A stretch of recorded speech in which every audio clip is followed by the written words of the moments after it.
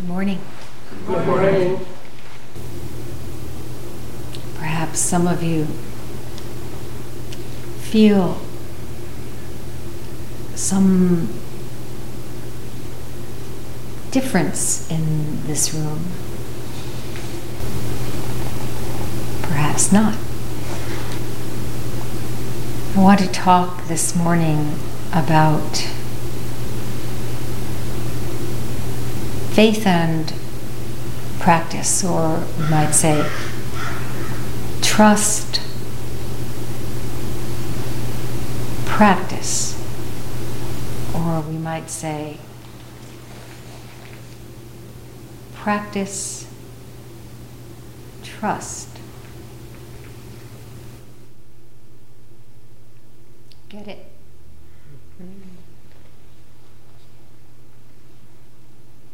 There's not much more to say if you get it.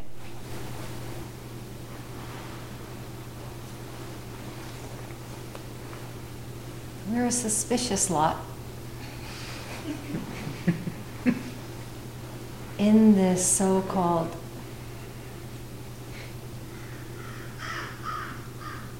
so postmodernist is one word we're accustomed to, but how about post-enlightenment? You know, the age of enlightenment, Western age of enlightenment. Now we're the age of post-enlightenment, right? Suspicious of everything. What was the Western age of enlightenment all about? Any historians here? Anyone who's ever read anything about our civilization? It was about individualism. Individualism. Enlightened, also called reason, right? The age of reason, in which what flourished? Scientific examination. No longer was humankind to be held captive to superstitious mumbo-jumbo, right? No more of that darkness. Feel fine about that? This is what we inherited. In our usual way, the age of reason was seen as progress.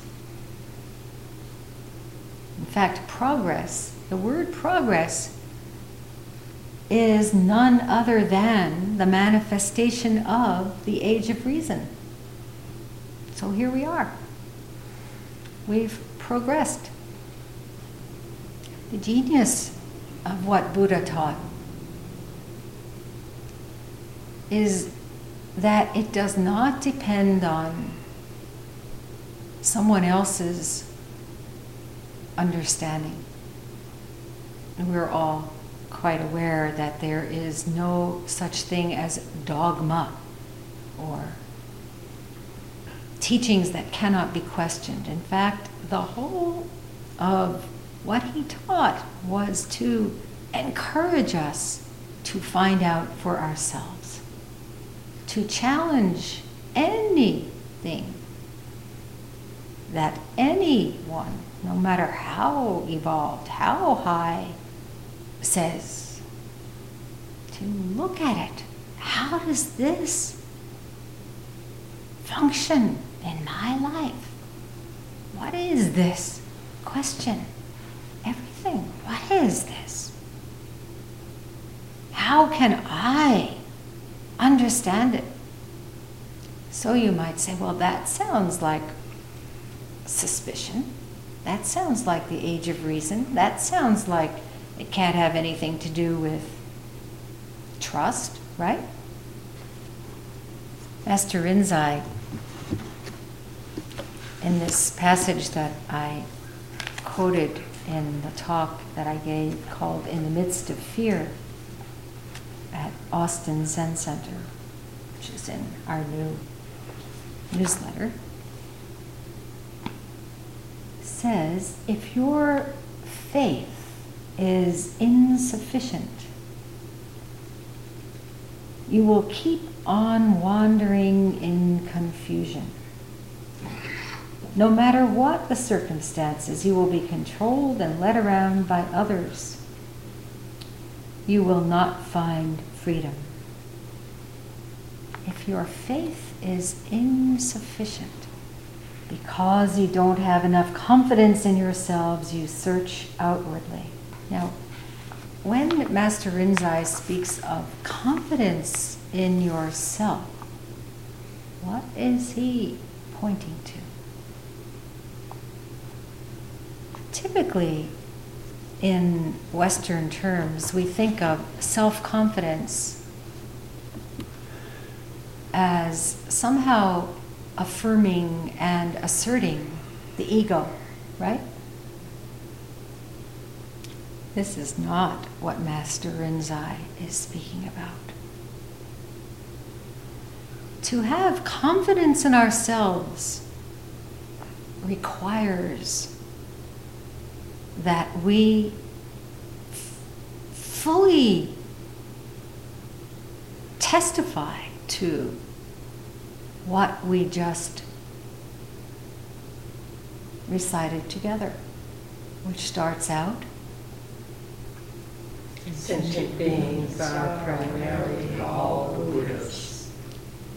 This primarily all Buddhas. Fundamentally, you are Buddha. Fundamentally, have faith in this. Last night, we had a purification empowerment given to us by a wonderful elderly Tibetan Rinpoche, Lobsang Jingma Rinpoche. Wonderful teaching. And once again, so many people misunderstand. For example, someone who wasn't there asked in a joking way this morning, "So, are you empowered?" This wonderful ceremony that we took part in last night begins with completely dropping away all the bundle of karmic conditioning and negativity we firmly believe is what we mean by the self when we say, "Oh, myself, I myself. I don't have faith in myself. I should have more faith in myself. I should have self-confidence." This self we drop completely. And enter into what? We may call it emptiness. We may call it nothing whatsoever. No trace. One hand. This. But calling it anything, of course, is adding something. So, we drop body, drop mind, and then step by step, taking refuge in Buddha, Dharma, Sangha, purifying just as we did this morning, confession of all, most minutely subtle, all our accrued karmic stickiness. Looking openly at the ways in which we perpetuate our greed, our anger, our delusion, and with deep, deep, strong intention, purifying this. Another misunderstanding of such a ceremony or our own morning service is that it's somehow something that can happen to us, that we just sit here and recite and therefore we'll be better human beings. This requires our greatest effort, not with some kind of gaining idea. Oh, if I really work hard, I'll get something. Not at all. As Rinpoche said last night, as many of our wonderful Zen teachers have told us over and over through the thousands of years, if you strive for something, if you try to become Buddha, never. Just effort. Just deep motivation. Just intention. To recognize the ways in which we impede our Buddha nature and to give our entire being over to it, to Buddha nature. Instead of putting all of our energy into these impeding ways in which we live that are arranged around the protection of this fiction of ego, this fictional self, based on ignorance. There are many, many, many ways to practice. We have a tendency to think that one language or one culture or one particular set of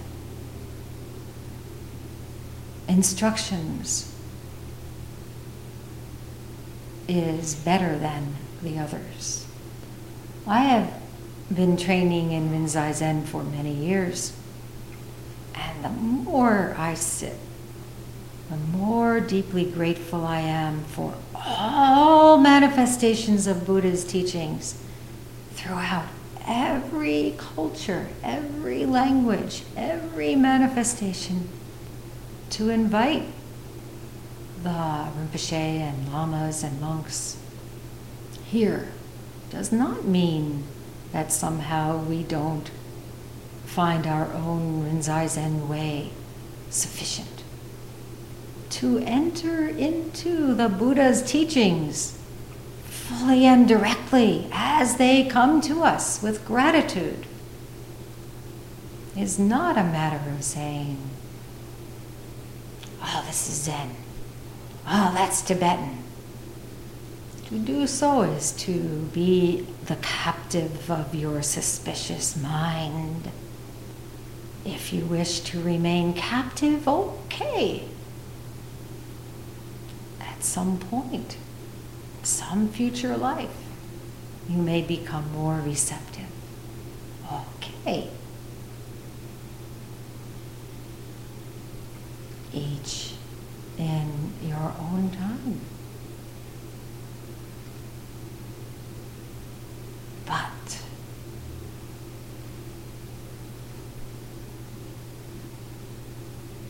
why not receive the blessings as they are offered?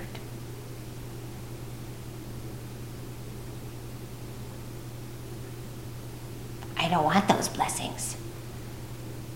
Somebody may feel this way. Okay. Those blessings don't match what I'm looking for. Fine. No problem. This looking for, of course, keeps us from receiving. So much of our problems occur because we have some limited view of how things should be, of what we need, of what practice is. There's a wonderful passage in the Diamond Sutra. Of course, there is no not wonderful passage in the Diamond Sutra, but one that I often think of is spoken not by Buddha, but by Subhuti, world-honored one.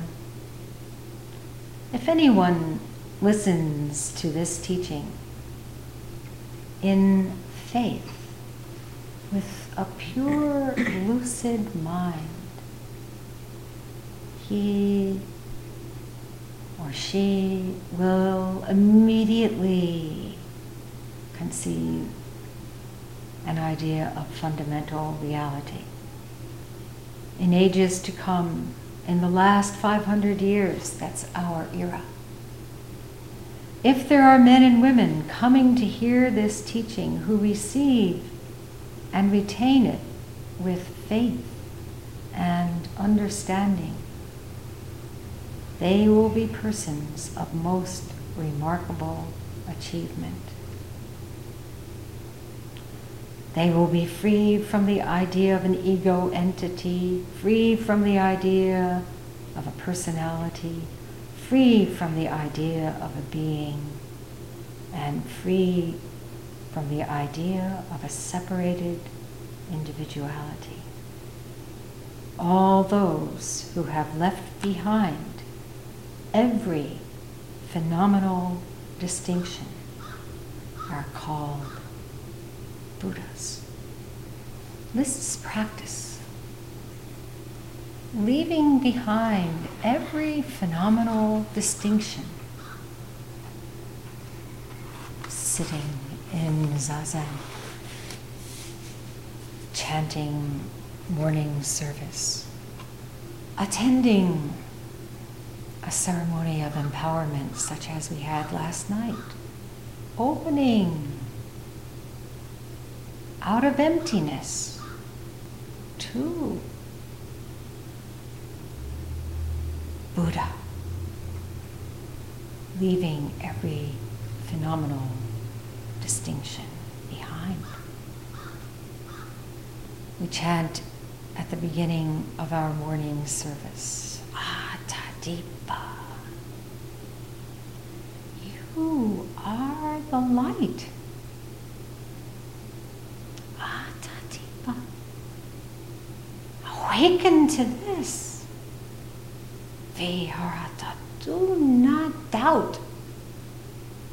Do not be suspicious. Have faith in this. This is who you are. This light being. The other day, I had lunch with Sister Kathleen Osbelt. Some of you met her when we had our dialogue at Syracuse University. And she and I have been meeting from time to time to talk about our understanding, albeit through two different traditions. This last time we met, she brought me a book about which she had spoken some time ago called Against the Pollution of the Eye, Selected Writings of Jacques Lucéran. This amazing person was born and raised in France, and around the age of 8 was in an accident in school and lost his sight. He says some really amazing things in this collection of essays about seeing. And I was thinking after, I'm not finished with it yet, but I've been really quite taken with it. I was thinking after reading several of the essays about the name given to dogs that help those without sight. seeing eye dogs, right? Seeing eye. And thinking this I, E-Y-E, to take this I and make it I, capital I. This is what he's writing about, the seeing I. So in other words, not the I of ego identity or separated individuality, not the I of the self that we put our confidence in, but the I, the capital I of this very same faith in yourself that Rinzai speaks of. I. This true I, true self. And he says something rather interesting about what happened to him. He realized that when he became blind, he could see light. He could see beings. He could see everything more clearly than he could when he had his sight. What dwells in the head of a blind person is the light, he says. Should we say in his head or in his heart? Perhaps even in his eyes? What difference does it make? The light is neither within nor without, but encompasses the whole being and wipes out the barriers we have created out of habit. These barriers are what we dropped last night. The light, he says, the light is here. That is the only certainty. And so all is light in this blindness. And what is more, this manifest luminosity contains a magnificent lesson. Since my childhood, I have been impressed with a phenomenon of surprising clarity. The light I saw changed with my inner condition. Partly it depended on my physical condition, for instance, fatigue, restfulness, tension, or relaxation. Such changes, however, were relatively rare. The true changes depended on the state of my soul. When I was sad, when I was afraid, all shades became dark and all forms indistinct. When I was joyous and attentive, all pictures became light. Anger, remorse plunged everything into darkness. A magnanimous resolution, a courageous decision radiated a beam of light. This too is what we entered into last night, having been led to the point of being able to visualize the light within and to have the intention to offer this light to all beings, to offer love for the happiness of all beings, to offer compassion to lift the suffering from all beings. This is truly the only reason we are here. There are many more things that I'd like to read from this book, and I may in future talks, but what he is saying and what we experienced last night are really one and the same. Really amazing.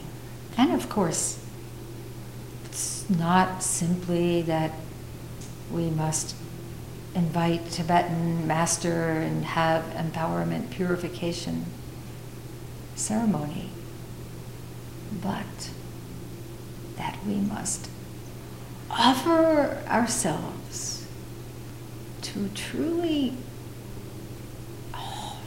give ourselves to this practice. Rinpoche said last night If you think it's just a matter of getting something, getting this empowerment, and then your life will be fine, it's not at all that. This is just the beginning. This is just for you now to really practice, to truly practice this every moment of your life.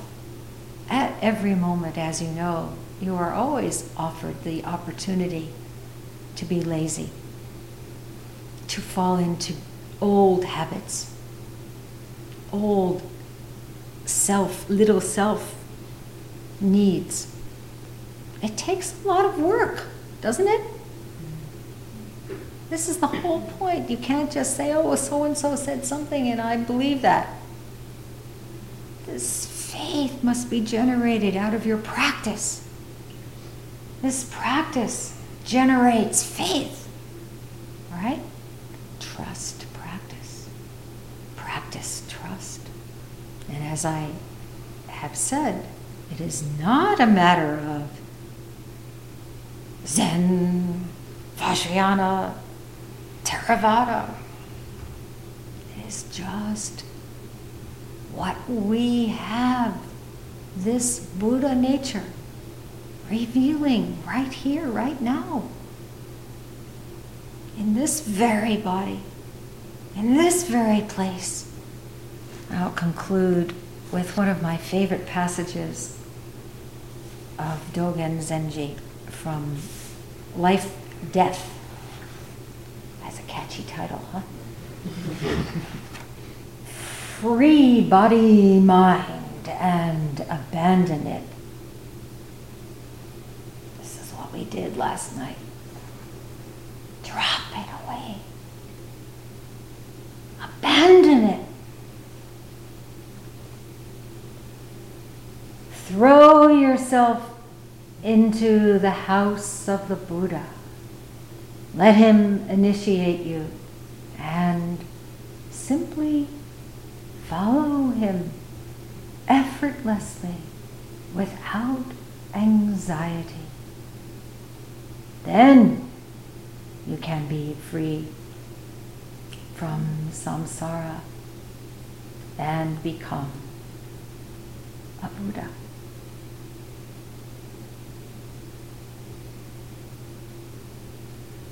Throw yourself into the house of the Buddha. Whenever something comes up for you in your mind, in your life, in your circumstances, I can't. I'm afraid. I don't know. That's not something I understand. Immediately, this is your effort, all right? Throw yourself into the house of the Buddha. Let him initiate you. This is our empowerment, to be initiated. Where is this initiation coming from? Where? Buddha is not somewhere else, outside circumstances. Right here in the midst of samsara. Buddha is initiating us all. Simply follow him effortlessly, without anxiety. Then you can be free from samsara and become a Buddha. Then you are no longer enslaved by what you thought reality was. Then you are fundamentally is right here, right now. Primarily is right here, right now. Simply are truly Buddha. And Dogen then asks us, can anyone resist doing so?